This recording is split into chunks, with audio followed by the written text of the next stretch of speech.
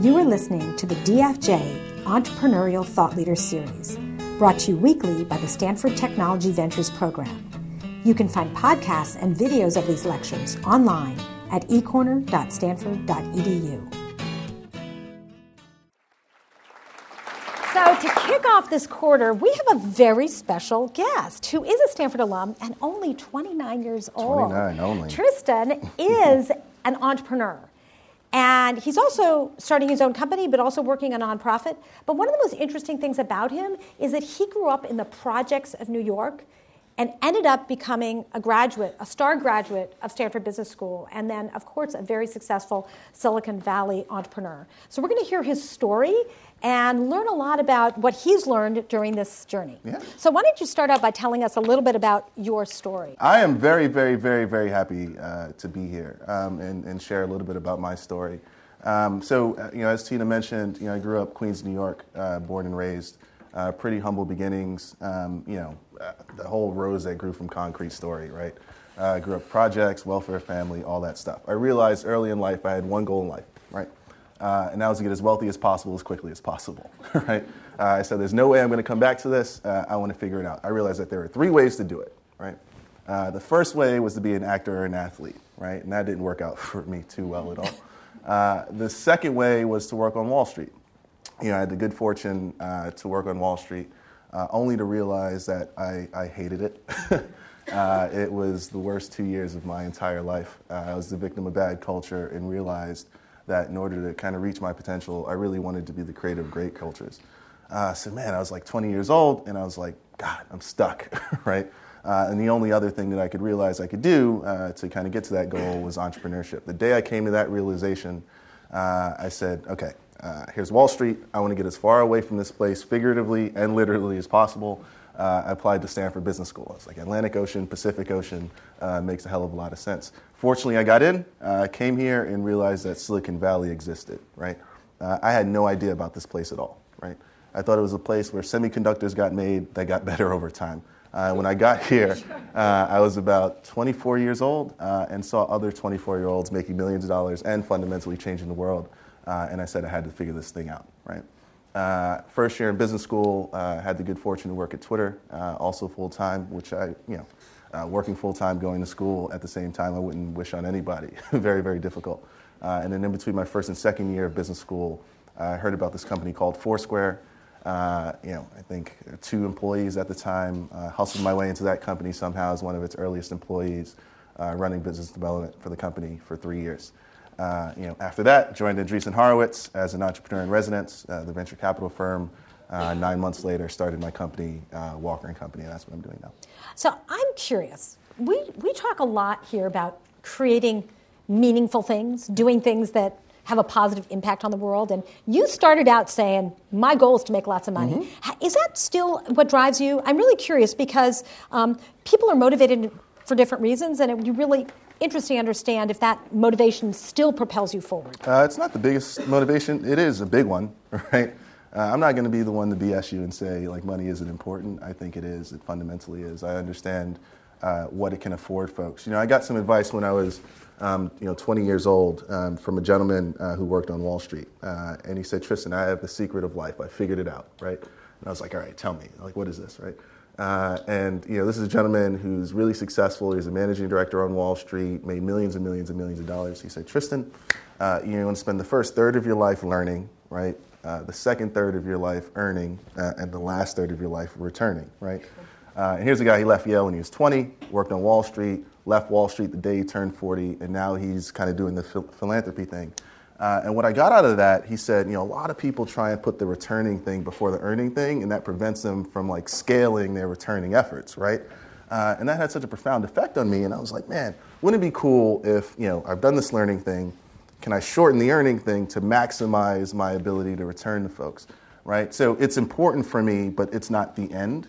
So that's one thing. And then the second thing, when I was at business school, a gentleman, Mark Leslie, who was the founder of Veritas, it was this entrepreneurship class, and he said there are 3 reasons people start a company, right? The first is to get rich and wealthy, right? And at the time, that kind of resonated with me. The second was to build a great company, right? And the last was to change the world, right? And there's nothing wrong with either one of those things. You just have to know which kind of lane you want to go in. And whatever lane you go in, you're going to build a very kind of different company, right? It's totally fine. And fast forward kind of through the career that I had, Twitter, Foursquare, and Andreessen Horowitz, and now, it's changed a little bit for me. And now I'm just inspired by building a great company, right? If I build a great company, we'll fundamentally change the world, and that money stuff will figure itself out later. But yes, it is an important thing for me just because I want to scale the returning thing as much as I can.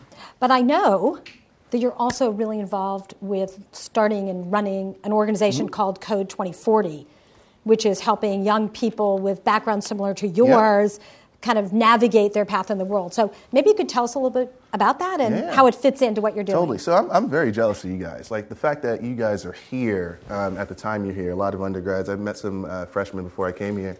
I was like, you guys are really lucky, right? Just to be in this place where all this really rich innovation is happening.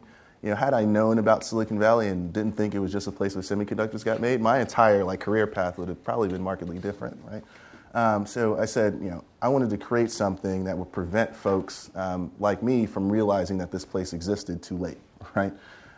So that started me on this path to, with a business school classmate of mine, found this organization called Code 2040.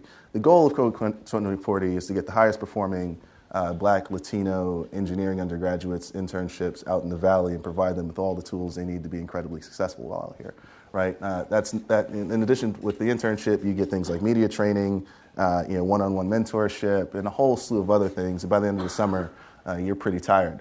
And it's meaningful for me. The reason why, in addition to just not having people share my story, we fundamentally feel year 2040. That's when folks of color are the majority of the country. You need to have people in positions of leadership actually kind of guiding the efforts of these technology companies to build really a better America, right? And it's working. We have a fantastic team, 7 people working on it day to day. I'm just a chairman now. It's their organization. They're doing a great job. But it's an important piece of me. So the wonderful thing is you actually figured out a way to do the giving back, even while you're building your company. Yeah. Ben Horowitz, founder of Andreessen Horowitz, one of the co-founders of Andreessen Horowitz. I told him this learn, earn, return thing. And Ben Horowitz, in his pure way, says, shut up, that doesn't make any sense. And he said, you can do both at the same time. And fortunately, I've been afforded all these really great opportunities to be able to do that. So it's as good a time as any. It's never a good time. So I just wanted to go and run with it. Terrific. So when you were at Andreessen Horowitz as an entrepreneur in residence, I understand your goal is to figure out what the next big thing is and what you're going to do. And you started your new company. Can you tell us about it? I think it's fascinating and clearly it's really taken off. No, yeah, sure. So I joined Andreessen Horowitz in the summer of 2012. God, time flies. And I realized I wanted to start a company, right? I had no idea what I wanted to do, but I knew I needed some time to figure it out. So Ben Horowitz, he said, come spend 6 to 9 months with us trying to figure it out. And I like to joke that I spent this first 7 months of my time there kind of wasting their time, right? And what I mean by that is, I was chasing things that I probably shouldn't have been chasing, right? I said after Twitter and Foursquare and Andreessen Horowitz, what's the most ambitious thing that I could build, right? I wanted to build a bank. I wanted to fix childhood obesity. I spent 3 months of my time there trying to figure out a company that would fix freight and trucking in this country, right, of all things, only to realize that I probably wasn't going to be the best person in the world to solve those problems, right? And I felt like if I was going to dedicate the next 10 plus years of my life to anything, I wanted to fundamentally feel like I was the best person in the world to solve that problem, right? When you look at a lot of the entrepreneurs that either you're inspired by, certainly for me, they had this one thing about them that that kind of carried with each one. They had this unique authenticity to the thing that they were trying to build, right? And one thing that you'll realize if any of you kind of want to become entrepreneurs, you have no idea how much of a comparative advantage that is relative to anyone else, right? There are a lot of entrepreneurs that are entrepreneurs for the sake of being entrepreneurs, right? But once you have that authenticity, you can't, it's very, very hard to lose, right? So fast forward 7 months later, I came up with this idea based off 2 views of the world that I had that I think few people in Silicon Valley really understood. The first view of the world that I really believe to be true, right, centered around this idea of culture, right? So if you really think about it, and I really believe this to be true, Most international global culture, I believe, is led by a lot of American culture, which is led by a lot of black culture in the U.S., right? When you think about food, music, dance, et cetera. More recently, Latino and Asian culture. And a big frustration of mine is, I live in the earliest adopting region in the world, and it knows very little about the earliest adopting culture, right? Like, that discord didn't make much sense to me. And then the second view of the world that I had was related to health and beauty companies, of all things, right? It dealt with like this frustration of my having to go to CVS, right? Having to go to aisle 14. It's the ethnic aisle, right? But it's not really an aisle because it's a shelf. Then I have to reach the bottom of that shelf for a package that's dirty.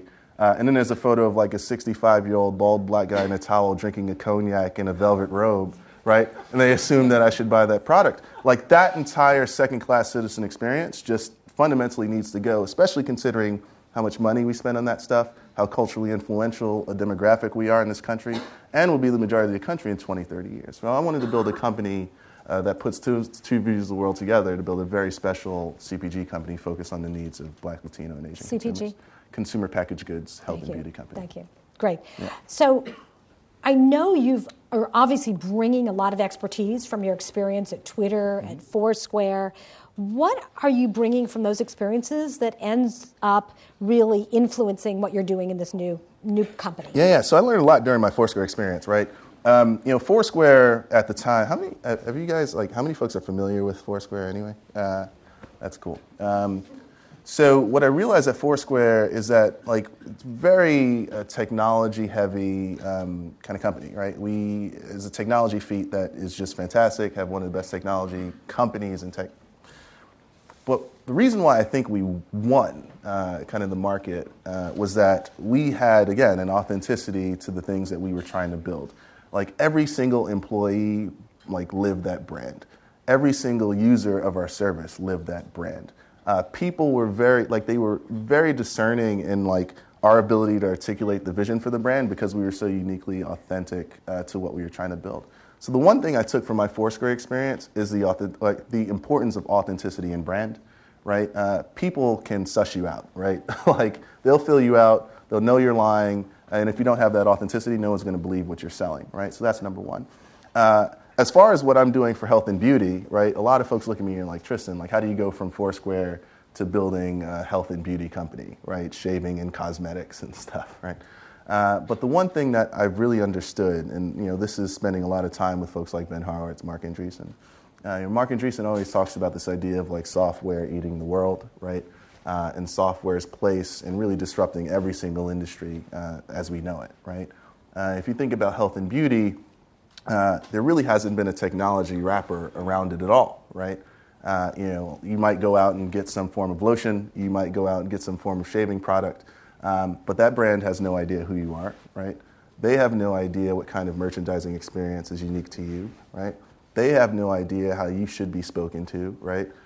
What resonates with you, what actually makes you feel great as a consumer. Our ability to apply that technology wrapper around health and beauty, I think is pretty profound, especially for a demographic that hasn't been served at all, right? So our ability to do something that is markedly different from the status quo is pretty special, and that's what I've taken from those companies. I know you're also very interested in developing a personal brand. Yeah. Your personal brand, the brand of your company. What are the things you've learned about the importance of each individual creating their own brand? Yeah, and how do you do that? There's one rule on this, which is really, really important. I think a lot of people lose sight of it. I got some advice a couple years ago from a marketing executive, and it stuck with me for a long time. And this kind of relates to personal brand or your company or whatever. He said, Tristan, brand is not what you say it is, it's what they say it is, right? And the minute you realize that, you start to really understand the importance of the thing that you're trying to build, right? When it comes to personal brand, whether it be on Twitter, Facebook, all that stuff, I'm pretty ridiculous. If you're following me on all these services, I apologize because I'm pretty heavy on every single one of them. But it's only because I care so much about my own personal story, and no one else should be telling my story, right? And the thing that a lot of folks really don't get about brand is that sometimes it's okay for people to be a jerk. If you're consistently a jerk, that's cool, right? If you're consistently nice, that's cool. Where the problems happen is when you kind of break from that consistency, right?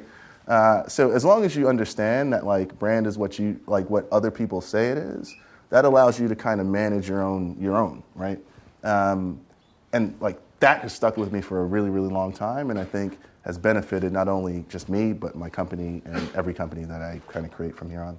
I'd love to drill down on that. Yeah. I think that's really interesting, especially we've got a room full of lots of young people who probably have a primordial brand at this point, right? At what age should people start thinking about their brand? Is this something, when you're a little kid, you start thinking about this? Is it when you get in the professional world? At what point, and how do you really start crafting it? Well, I mean, it's become different for me, right? Because, I mean, things like Twitter didn't exist 10 years ago, right? Now your brand is public, right? Everyone's talking about it, and you might think that people aren't talking about you, but they probably are, right? Like there are haters everywhere, right? People will care enough about other people to be able to like try and bring them down, right? So as long as and maybe that's an inherent cynicism, right, about everyone, but I believe it to be true. So now we're in a world where kind of your life is public. You better take control of it before someone else does, right? As early as you have the ability to control your own personal brand publicly online, I think you should be doing it. Cool. So in a couple minutes, I'm going to open up to questions from the audience. So start thinking about the profound questions you want to ask Tristan. So you obviously spent a bunch of time here at Stanford in business school. What sort of things do you wish you had known then that you know now? I mean, that was only a few years ago, and your career has really taken, some very interesting turns since then. Yeah. What sort of advice would you give to people who were sitting in your seat then? So I have one bit of advice that I've gotten from someone, which I think is the best piece of advice that I've ever gotten, and I'll kind of give that to you in a second. And then I have this Post-it note on my laptop that really kind of that I refer to every single day, and it has kind of 3 points on it that are super important as I think through like leading my life, but specifically like for the company. The first bit of advice came from Tyler Perry, the famous director, kind of movie producer, that sort of thing, right? About 2 years ago, I had the good fortune to interview him one-on-one in 3 different cities around the country. Where he got to speak about his entrepreneurial story to a bunch of small business owners around the country. Tyler Perry is he did his thing. He was homeless for a while, right? Now he's like the highest paid dude in Hollywood, right? Really fascinating story. So I'm interviewing him one-on-one. Start the Q&A. One woman raises her hand, stands up. She says, "Mr. Perry, we have to always go through these different trials and tribulations as entrepreneurs. Like, what keeps you going, right? How do you get back up and just go, right?" He said the most profound thing that I had ever heard. He said, the minute he realized that the trials that you go through, right, and the blessings you receive are the exact same thing, like that freed him as an entrepreneur, right? Like just think about that for a second. Like I kind of stopped the interview because I had to soak that up for a little bit, right? Like every single kind of trial, tribulation, all that stuff that you go through, it's just a lesson, right? And that lesson is just an inherent blessing, right? So as entrepreneurs, like this entrepreneur thing is hard, right? Like at times it's amazing, at times it sucks, right? And I've been very blessed and fortunate to have really good opportunities, but it's very, very hard, right? And you don't want to stress yourself out unnecessarily. And what that lesson taught me was that I didn't have to be as stressed out, right? Like, I'm going to go through these issues. They're just lessons. Let me treat that as a blessing. We're going to move, right? And a lot of folks look at me when I start this company and they're like, "Tristan, you're way more calm than you should be." And it's like, yeah, because I fundamentally understand this lesson that I learned. The second thing is, especially for you folks who are thinking about what you want to do next, you guys are really lucky, right? Like, I'd say take your time, right? This is coming from a guy who always wanted to do things faster, right? I graduated university early, right? I left Wall Street early to come out here. I tried to figure out the Silicon Valley thing as quickly as possible. When I was in business school, I wasn't as social as I probably should have been because I wanted to really get to this, right? On my Post-it note, I have 3 things, and this really speaks to how I want to build my company, right? And things that I tell our employees. The first kind of lesson, which I think is important, is not letting your own lack of context, like, drive all of your personal decisions and judgment, right? So what I mean by that, at least in our startup context, right? Don't let my lack of context drive our kind of business decisions, like speak to customers, speak to customers, speak to customers, right? When I think about kind of your experience here, a lot of folks are in a rush to start the professional thing, right?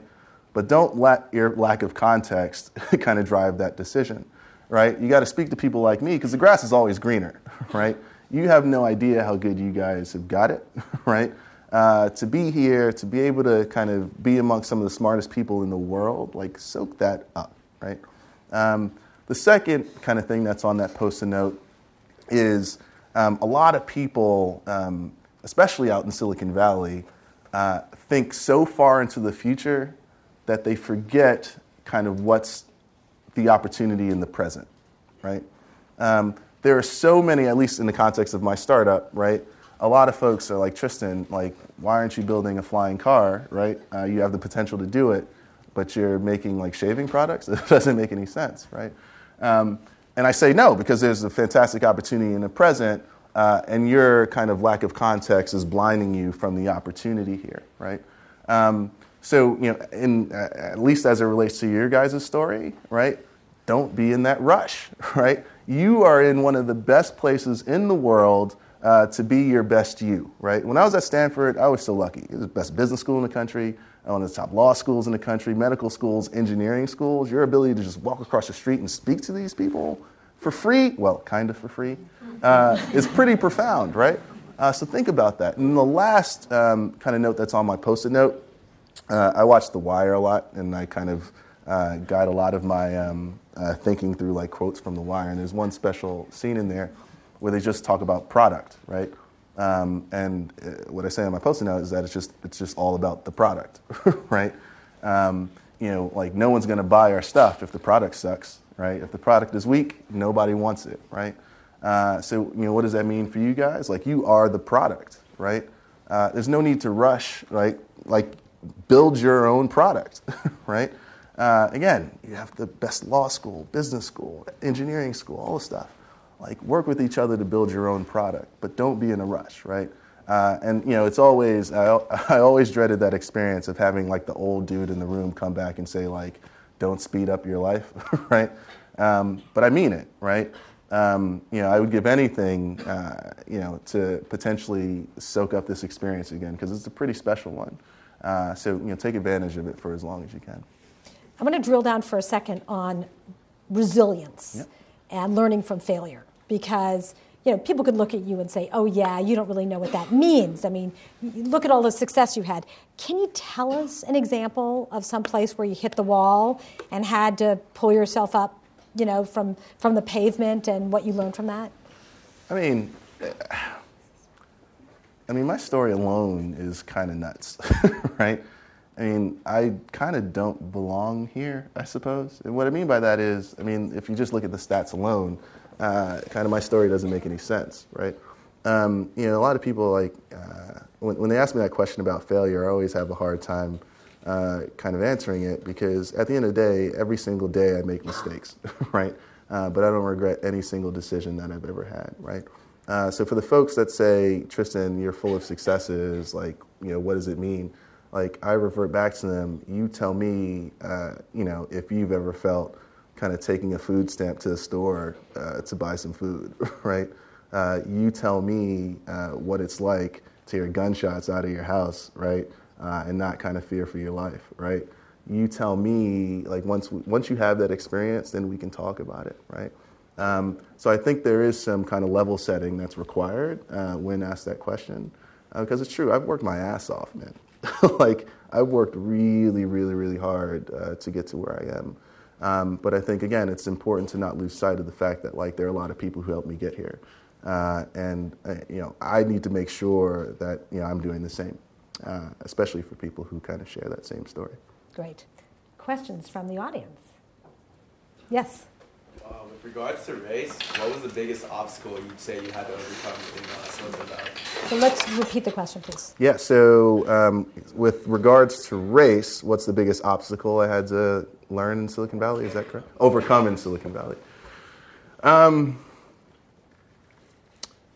So there are two things. Number one, I haven't had any experience with like explicit bias, right? I've just performed well, right? And I think I've had the opportunities that have opened up to me. That said, implicit bias exists, right? And this is everything from getting on the phone with somebody, going for an investor meeting, right, and having that person surprised that it's me because I sounded different, right, or there's some expectation for how I needed to sound. What I've learned, and I haven't really spoken too much about this, but I actually do believe it to be true. And I don't think this is unique to like the Black experience. I think it's an experience that a lot of folks actually do share, but I can only speak from my experience because I've lived through it. A lot of the things that I do will be scrutinized 2x in either direction, right? If I succeed, a lot of folks might think that I succeeded more than I actually did, right? If I fail, a lot of folks will think I failed 2x more than I actually did, right? My lesson out of that is just don't fail, right? And continue to succeed. And I say that, with a little facetiously, right? But it's true, right? You just continue to work as hard as you can and make sure that you practice very, very good judgment, right? As long as you're practicing very good judgment and you're working harder than anyone else, everything will work out for you much better than you would expect. Yes. Yes, thank you so much for coming. Yeah. You mentioned that when you were here and you were going to business school, you also saw the opportunity to work at Twitter, and it was extremely difficult. So how did you actually saw the opportunity that it was a great opportunity, and how did you look for those opportunities? Okay, yeah, so the question was, when I got here for business school, I knew I wanted to work at Twitter that first year and even Foursquare. How did I find that opportunity? And what it was like to kind of work at the same time. Is that right? Yeah. So what it was like to work full time at the same time, it sucks. Like it's really, really hard. It's very hard for people to do all that stuff. I did that when I was at Twitter, and then my second year of business school was the worst because that's when I really started at Foursquare. I wake up in the morning, go to class at 9 o'clock. Class would go over. I'd go to the Center for Entrepreneurial Studies to take conference calls, and I'd go to class, and I'd go back to the Center for Entrepreneurial Studies. It got so bad that Nancy, God bless her, she was every time I'd come there, it got to the point when she had to almost ask me if I ate the past 2 days, right? Just because I was working that hard. Like, I would not wish that on anyone. How I actually realized Twitter and Foursquare were companies that I want to work for. Again, it starts with product, right? I was fortunate enough that I was able to identify those well before anyone else. And it's only because I felt that those two services were fundamentally changing my life, right? Twitter, at least on communication, Foursquare, much in the same vein. And it allowed me to identify the use of those services before other people started using them, right? And one thing that I tell a lot of folks who come to me and ask me these questions, right, like how do I know which company I want to work for, or how do I know what startup to create? I just tell them look at their phones, right? And you'd be amazed by even on that first page of your phone, the types of things that you use that other people do not, and you start to get a very clear picture about what you're most passionate about and what you have a view on that other people do not, right? And the reason why that's so important is because, number one, it allows you to identify things before anybody else does, which allows you to be introduced to those companies at times when no one else is trying to compete for those same roles, right? And I've been very, very lucky to be able to find those things as a result of that. So, think about the things you already use and the things that actually make your life better. Great. Yes? So you mentioned internal authenticity as one of the main drivers in Foursquare's success, and that you're reproducing the same authenticity within Walker & Co. Could you give some practical, specific measures that you're taking to build this authenticity? Oh, that's a good question. So the question was, I talked about how important authenticity was at Foursquare. how important it is at Walker & Company, and then what are some kind of practical things I'm doing to ensure that authenticity. So I think, number one, I built my company around that mission, right? And what I mean by that is it really started with my own personal story, right? So our first brand that we're launching is actually a shaving brand, and it's the first end-to-end shaving system to fix issues related to like, shaving irritation, razor bumps, and that sort of thing for men of color, right? And I was able to get there because, I realized for 15 years of my life I wasn't able to shave because all the mass-marketed products out there were just not for me, right? Which allowed me to kind of do the research and figure out, all right, what's the story behind that, right? It's a function of my having curly hair, and I could kind of go, but that's for another session. Not only that, I didn't have a father to teach me how to shave the right way, right? When I worked on Wall Street, I remember this experience of walking on the trading floor, having hair in my face, having a guy stand up and saying, "Tristan, get that stuff off your face," in front of everybody, right? And being mortified not by the fact that that guy was a jerk, but because I knew I had to get that stuff off my face, right? And use all the crappy tools that were out there to do it, and know that I had to spend the next 2 months of my life trying to fix what was going to happen to me. Anyway, I say those stories because now when people ask me why I'm starting a brand with a first focus on shaving, it's because I could tell that story better than anybody, right? And when I think about Foursquare, what was interesting is we were starting a whole new market of sorts, right? This whole, location-based services or whatever wasn't really brand new, but our take on it was pretty fresh and new. And we were building things that just made our lives better, right? So our ability to articulate what the product needed to be, right? Our ability to tell our users and talk to our users about why we've made those decisions, it was just entrenched in the company, right? We were a bunch of kind of guys and girls who just wanted to have, fun in cities and explore our cities a little bit better, right?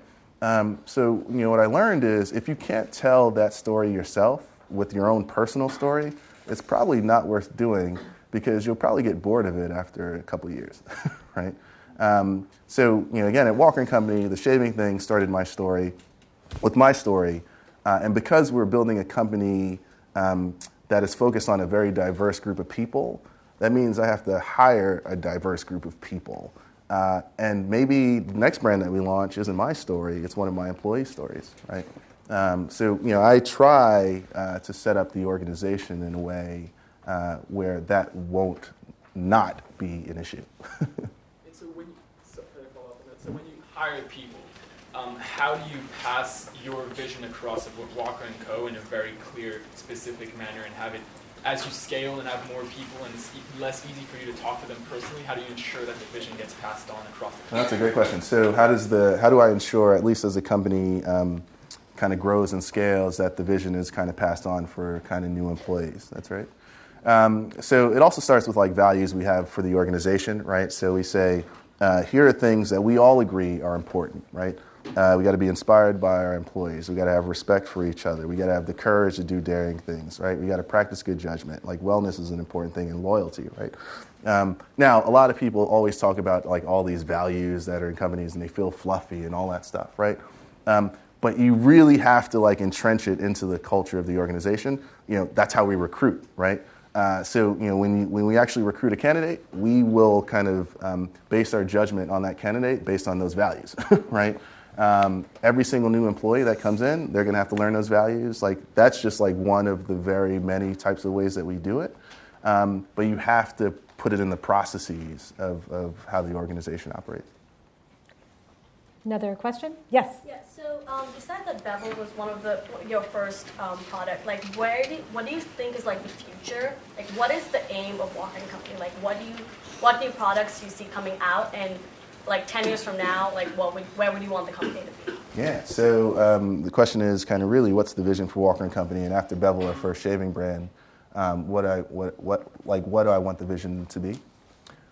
So I like to say we exist really for one reason, and that's to make health and beauty simple, period, right? For people of color, right? But it really should just be simple for everybody, right? And we like to say we're going to do that really in three ways, right? The first is our commitment to really only designing, developing, and testing products specifically tailored to the community's needs, right? So we're not going to make shampoo for the sake of making shampoo, right? Like that's been done and exhausted, right? We're in the problems and solutions business, right? There are a lot of problems that exist in these communities that like folks really aren't fixing, right? So bevel, the first one is the shaving irritation issue. I think about things like hyperpigmentation, natural hair transitioning, right? I think about vitamin D deficiency, right? Like these are all brands that really no one's really speaking to that I think we can do some really beautiful things with, right? So the first way, we're going to design around those problems, right? The second way is really delivering on this promise of amazing customer service, right? So when I talked about that whole experience of walking into CVS and whatever, there's no one there to educate me on the right way to do things, the right products to use, the right complementary products to use, all that stuff. I think we can do something pretty special there. And the last way, and this is where I get really excited, and to your question about like how I take what I've learned previously and apply it here, talk about this idea of developing the most practical shopping experience we can for consumers, right?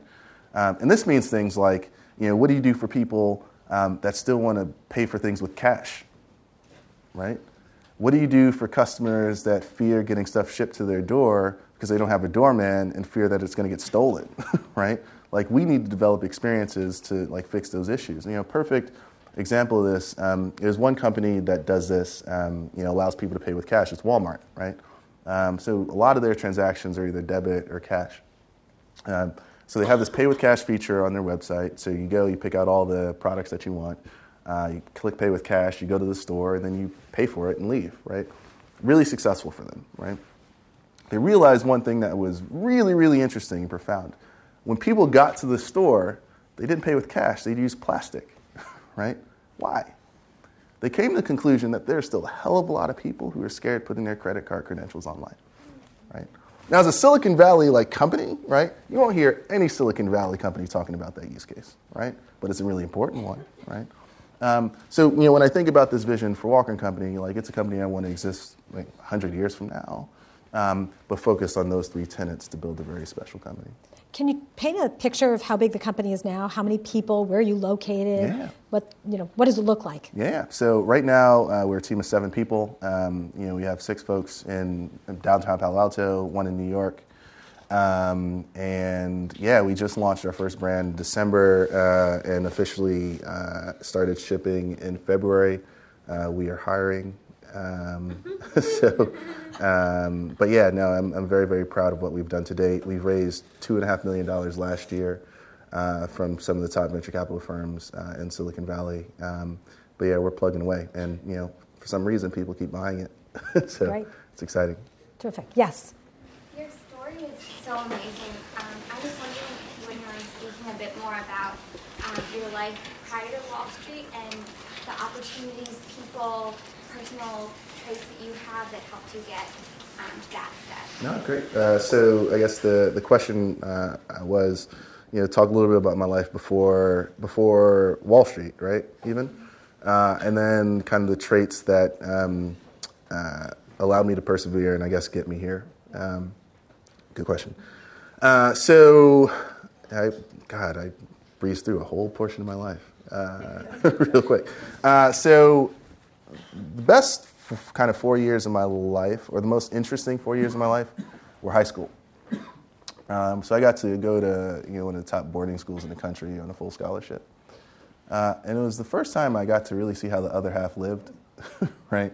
I was going to schools, Rockefellers and Fords and all that stuff, right? And I was like, man, I knew what rich was, but wealth is another thing.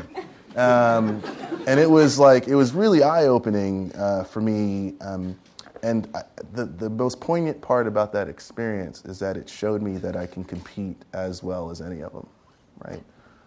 And it was the first time, I was already pretty confident, and many might say cocky before that, but it was the first time I actually had the pure confidence to know that I was going to be able to compete. So as far as the trait that I think I have, someone told me this probably about 5 years ago. They say, Tristan, the difference between you and a lot of other folks is that you're always willing to ask why 6 times when other people are willing to ask why 5, right?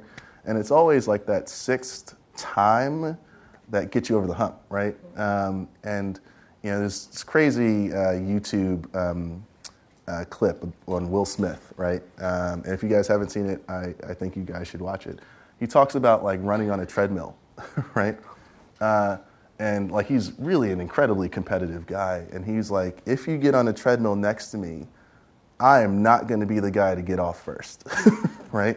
No matter how fast you put it up, like it could be 13 on the treadmill, right? We're going to compete, and you're going to be off that treadmill before I am, right? And that's the kind of like spirit that I think I've always had. And sure, like don't give up sounds cliche, right? There are times actually like giving up might be to your benefit, so I don't really believe that so much. But you got to be willing to persevere for those 6 minutes when other people want to persevere for 5. But let's go back further. Yeah. I mean, you obviously ended up at this very prestigious boarding school, Yeah. but your story before that was clearly one that was very different. How did you what was there that helped you cross that chasm? Yeah, people. People are generally good, right? Fortunately, I had a fantastic mom who, wouldn't let me go outside as much, right? She made me study a little bit more. And that allowed me to perform at, a pretty high level relative to a lot of my peers at the time. Fortunately, with that performance came other people who just wanted me to succeed.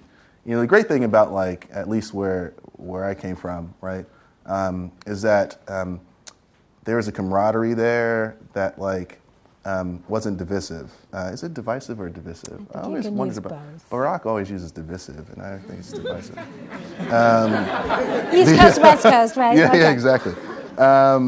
And when there is like that, I guess, like shining star in the hood, I suppose, like folks want that person to succeed. And I've been very, very fortunate to always have people that were so genuinely interested in helping me to succeed, right? Like there's no way I could have done this by myself, period, right?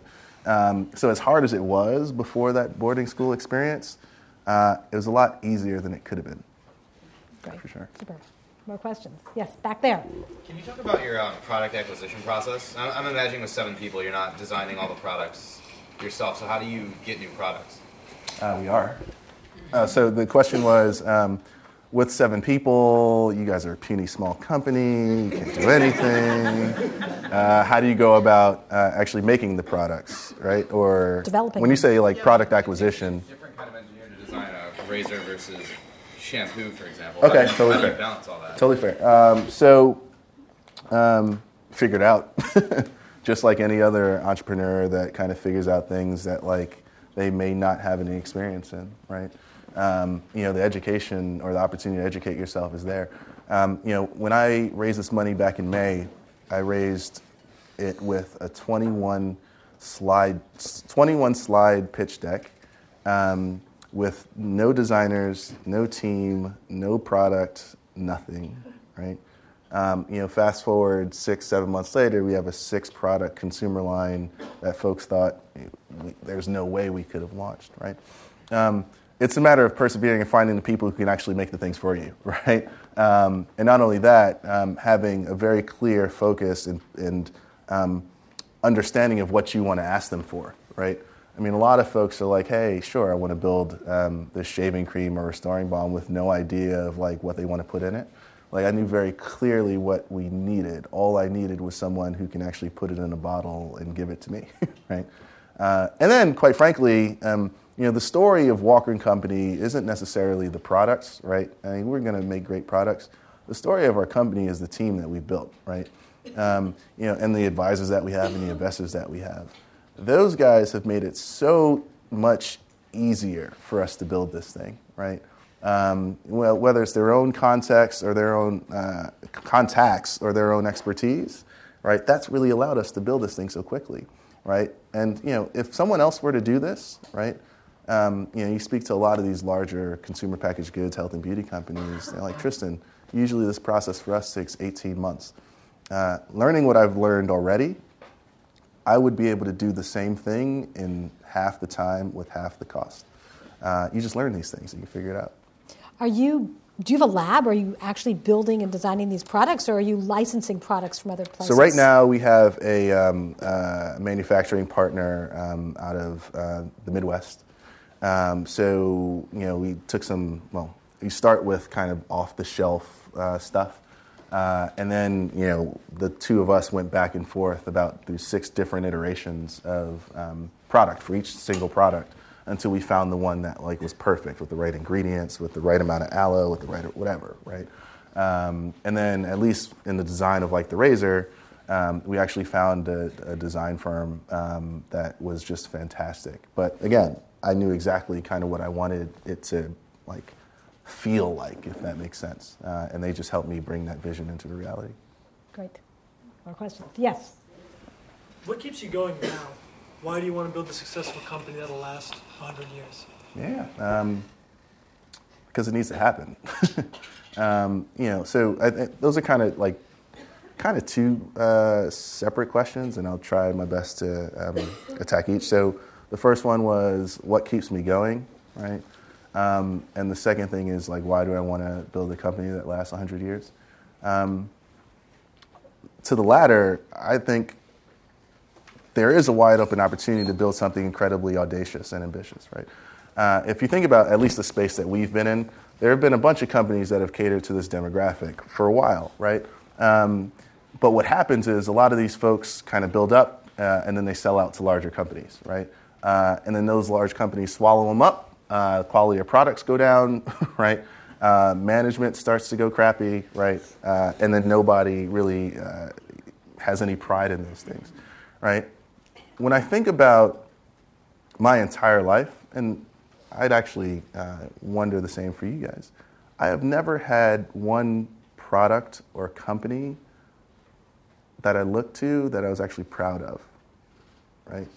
There are a lot of companies that had great products that I loved, right? But there's no company that I was proud to support, right? And I think the opportunity that we have, and we're already proving some of that now, is that we can actually inspire a lot of pride, not only in the products that we make, but the company, what we stand for, and that sort of thing, right? And there's no reason why we can't build something with as great a legacy as a Johnson & Johnson or a Procter & Gamble. I think the issue is that no one really has set out to be as audacious to drive that legacy, right? As far as what keeps me going, right? It's number one, having a wife who's incredibly supportive and continues to support me and making sure that she's good, right? And as long as that's figured out, everything else kind of works itself out for me. And then number 2, just making sure that I never lose sight of doing the thing that I fundamentally feel like I am the guy to do, I'm authentic to, and staying true to who I am, and not letting people kind of send me off base in that way, because that's when I tend to falter a little bit. I'm curious. A lot of people say they're building companies built to last, right? Mm-hmm. And they want to build something, and then they get an offer from some big company. Procter & Gamble shows up. Would that be a big temptation?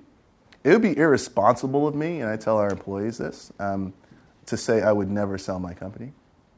It'd be irresponsible of me, right? There's a price for everything, right? I do fundamentally feel that there's a price for everything. Our price would be very, very expensive, right? Did anyone bring their check? So $33,000 is looking really good right now. But there are a couple things here, right? Number one, I put my name literally on the company, right? And the reason I did that is not out of any semblance of ego or anything like that. I wanted that accountability, right? I think that there is a way, even if there were an acquisition of some sort, to still have my company exist 100 years from now, right? As a part of let's just say terms or whatever, that would be really important to me, right? But yeah, I'm not gonna put a stick in the ground and say I'm never, ever selling my company. This video is going to be up a long time. Yeah. Well, if someone came to me today and said, Tristan, I'd give you $400 billion for your company today, would you take it? I'd say yes. Okay. Great. Do we have another question? Yes. So you alluded to the importance and value of people over the course of your journey that you're thankful for and you kind of owe part of who you are today too. I'm curious, what do you want those people to remember you as you go forward? Yeah, oh, that's a good one of those tombstone questions. So the question was, for all the folks who've been incredibly supportive for me, like, what's the one thing that I want them to remember me by? If I die, I guess, or something like that. As you go forward. You don't have to die. Yeah. No, that would Please suck, don't. actually.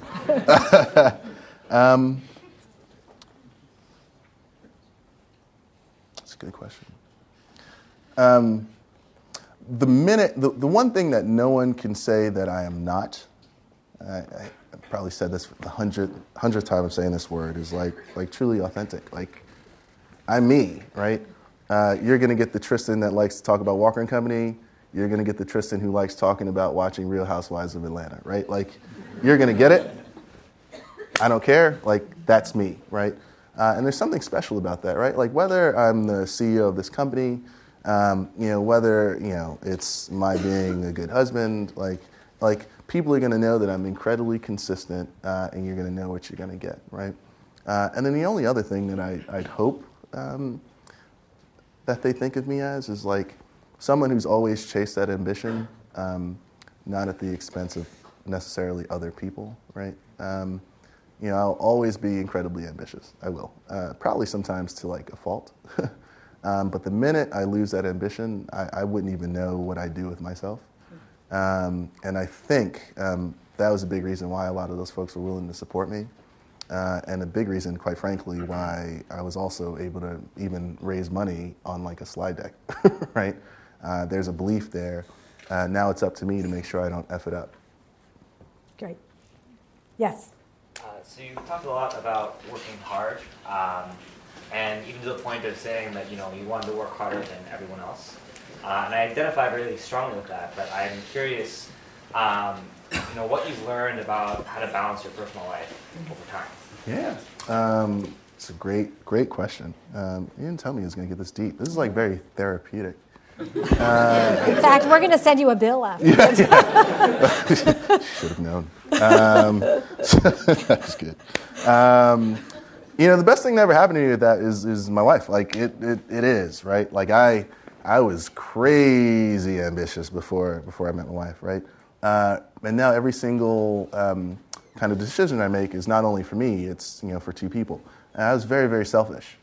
Very, very selfish until I got married, right? So the one thing that I would say, at least for me, is to almost find that counterbalance. Like she kind of is my balance, right? And she holds me accountable, right? The great thing also about founding my own company is that I can actually inspire that in the culture of the organization, right? As one of the values that we support and are strong with us, right? And the reason why that's so important, we have a ton of folks who have families on the team. If it is an entrenched value in the company, I tell all those guys whenever I'm faltering off those values, call me out on it and call me out on it publicly, right? You need to pick up your kid from school, right? Because if you don't and something happens with that, you're going to come in tomorrow morning and you're going to be pissed at me and your work output isn't going to be great, right? So it starts with, number one, again, for me, at least personally, having that counterbalance to hold me accountable, but also having a group of people around me who will hold me accountable to it if that's important to you. For some people, it's not necessarily that important, which is totally fine. It's important to me, it's important to my team, and it's important to my wife. Great. Right. Yes. Hey, if you were to be a first-time entrepreneur today... Like now? Yeah, well, it's a little off topic, yeah, but if you had never started any company before, would you be interested in working with an accelerator? What would your perspective on accelerators be? Y Combinator, 500 startups, stuff like that. Yeah, no, it's a great question. So the question is, if I were a first-time entrepreneur, would I, what are my views on accelerators, and would I join an accelerator, that sort of thing? For me, it's hard to answer that question because it needs some context, right? Before I founded Walker & Company or even Foursquare, I had a network of people that I felt comfortable enough to go to potentially raise money from them, right? So I didn't necessarily need an accelerator, I don't think. The great thing about those things, though, is that like you have a condensed time to actually like develop product that matters, right? Whether it's Y Combinator, 500 startups, like if you can actually develop or get the team and know that you want to kind of develop something very quickly and get the network that you need to do it, do it. Thing is, though, there are a hell of a lot of accelerators. And usually there's one or two, I mean, the Y Combinator's 500 startups, that will actually get you more out of it than you potentially like even put into it, right? So don't necessarily chase an accelerator because it might give you $10,000. They might also expect to take 20% of your company, right? So understand that, first of all, but also understand the leverage you get from the brand of accelerator you actually affiliate yourself with. So who has the best last question? You do? It's the best last like question? this. It's the best? Okay, good. You got it. You talked about the 3 stages of your life, learning, earning, and giving back. Mm-hmm. Do you see yourself being in that philanthropic stage of your life yet with Walker & Company? And if not, what's your plan? Well, I am with it now. So Code 2040 is important part of like my life. And Walker & Company, what's interesting, they're really both the same story, right? The one thing that I tell a lot of folks is like I'm fundamentally dedicating my life to this demographic shift that's happening in this country.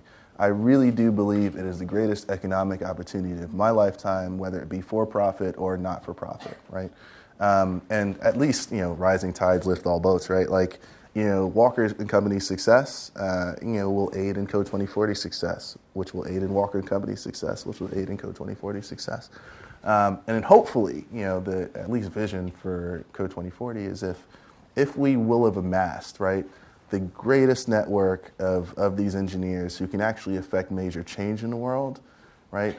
Imagine like the amplified effect of their ability to actually change the world, right? These 20, 30 fellows that we have each year, right? Let's assume we take that to 1,000, right? And those 1,000 fellows are kind of startup entrepreneurs or executives in large companies that can actually affect millions and millions and millions of people. That's important, really important. And for as long as I can and hope, I'll invest whatever I can into making that successful. This has been an incredibly authentic discussion. Thank you so much. Thank you, guys.